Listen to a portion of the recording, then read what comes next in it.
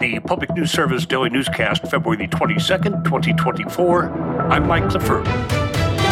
The number of people with Affordable Care Act health coverage is on the rise, but many are not able to access the care they need to get and stay healthy. Adam Fox with the Colorado Consumer Health Initiative says the Biden administration has an opportunity to update the ACA's essential health benefits, services that almost all individual and small employer insurance plans across the country are required to cover. He says all Americans need access to fundamental services. Like dental, which is currently covered for children but not adults. It should cover the full range of reproductive health services and perinatal and postpartum care for people who are giving birth, as well as hearing and vision benefits. Colorado has made some headway expanding benefits to address healthcare needs, including gender-affirming care and coverage for all people regardless of their immigration status.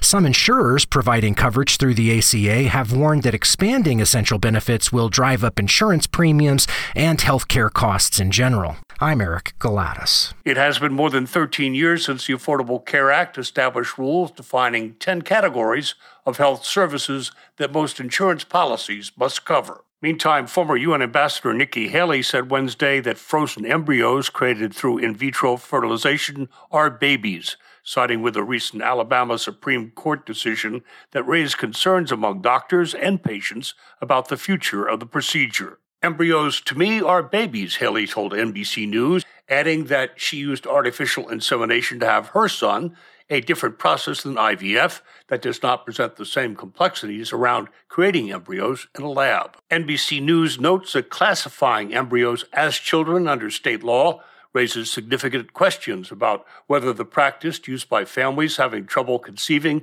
could continue in states like Alabama. A new report finds only 1 in 3 people with commercial health insurance and a mental health condition is able to find proper mental health care. Released by the mental health advocacy group Inseparable, the report finds significant barriers in Americans' ability to access and afford services for mental health and substance use disorders. Report co-author Dr. Benjamin Miller, a clinical psychiatrist, says one big concern is that overall, the nation continues to treat mental health as less important than other aspects of health. We've constructed these walls and artificial barriers around care, and it's become one of the most difficult things to see when you're in a crisis where you or your loved one get the help that they need. You have to work harder to get that help. It's almost like the cruelest irony in healthcare. Miller says the report features more than a dozen evidence-based solutions for state policymakers, and it includes scorecards to illustrate each state's progress in adopting policies that make mental health care easier to find and pay for. I'm Mark Richardson. This is Public News Service.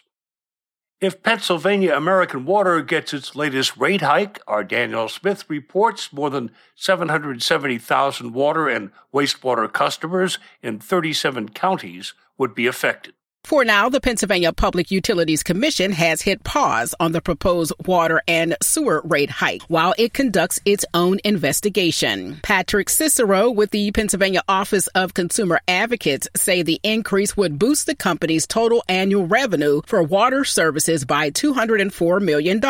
He says the company estimates about a 20% increase in water bills and not as much for sewer service customers. We anticipate that it's going to be somewhere in the neighborhood of 10 to 20% on each side if they get what they want. It all depends on what the Public Utility Commission awards them, though. We don't think they're entitled to $204 million. We're requesting a much smaller rate increase than that. The PUC has until August 7th to make a final decision. Next, in Connecticut and across the country, mental health professionals are looking at ways to curb the suicide rate among veterans. Research shows a 95% increase in veteran suicides between 2001 and 2020, peaking in 2018. But in Connecticut, recent data is trending lower than previous years. Experts say social isolation in the COVID pandemic was responsible for some of the nationwide increase, but Dr. Joshua Bullock, a Veterans Affairs psychologist, finds difficult individual experiences can take their toll as well. Oftentimes, PTSD can kind of lead to sometimes a sense of alienation from others, difficulty kind of feeling safe in the world. So you can imagine sort of living day to day feels unsafe if one is perceiving threats or danger. Along with programs at area hospitals, Bullock points to psychosocial work as an important step in helping veterans adjust to life after deployment. Anyone in crisis or having suicidal thoughts can call 988, then press 1 for the Veterans Crisis Line. I'm Edwin J. Vieira. Finally, our Roz Brown lets us know that Texas is showing a flair for solar power generation. Positive assessments about Texas's solar potential come from analyst Dennis Wamstead at the Institute for Energy Economics and Financial Analysis. He says the state was an early adopter of wind energy, but didn't warm up to solar as quickly due to reliability concerns. That concern is being laid to rest after records were set this month when solar generated more than 1/3 of the company's power demands. It shows that renewables are reliable and renewables deliver when they're needed, and we can move to a cleaner grid. So everybody benefits. The environment benefits. The consumers in Texas benefit because it's cheaper to buy solar and wind power than it is to buy coal power. This is Mike Clifford for Public News Service, member and listener supported. Here are some radio stations, big and small. Your favorite podcast platform. Find our trust indicators at publicnewsservice.org.